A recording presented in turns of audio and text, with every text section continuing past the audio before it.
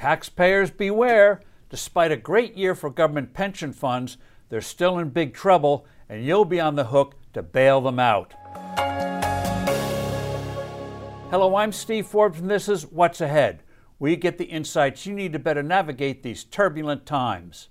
Most state and local pension funds turned in stellar performances for fiscal year that ended in June. Even the chronically mismanaged California Public Employees Retirement System was up 21%.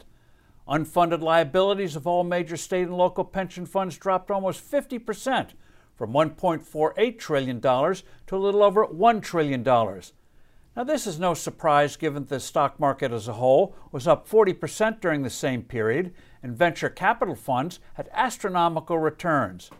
Moreover, in recent years, a number of state and local governments have improved funding policies, making annual payments that are closer to actuarial requirements and reducing assumed average returns to better reflect what's likely to happen in the real world. But taxpayers shouldn't break out the champagne. Pension funds are still overall in bad shape. One stellar year doesn't wash away decades of underfunding and poor pension plan assumptions. Annual state pension fund returns over the past 20 years have averaged only 5.7%, far below what's necessary to fulfill future obligations. Indeed, the basic problem for most pensions has been the lavish promises made to government employees, whose unions have been expert at maximizing concessions from vote-hungry and donation-hungry politicians. With precious few exceptions, government pension systems are defined benefit plans.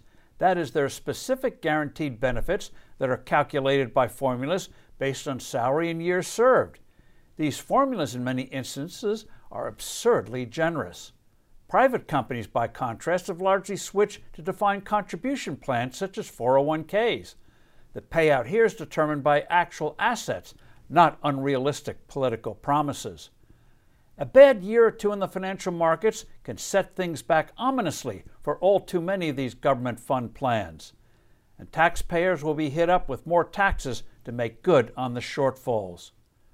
What states and municipalities should do is change to 401k-like, IRA-like plans so their pension systems aren't undermined by election-obsessed politicians. Unfortunately, that may not be politically feasible, but at least they should require defined contribution plans for new government employees. This makes sense economically. If a politician makes absurd promises, he would have to pony up the necessary funds now. It would also fit the needs of a changing workforce. People are switching jobs more frequently. Millions have become independent contractors. New plans should make portability easy.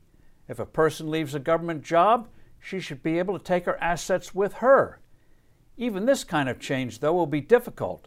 That is, until a crisis of a lack of money forces change. I'm Steve Forbes. Thanks for listening. Do send in your comments and suggestions, and I look forward to being with you soon again.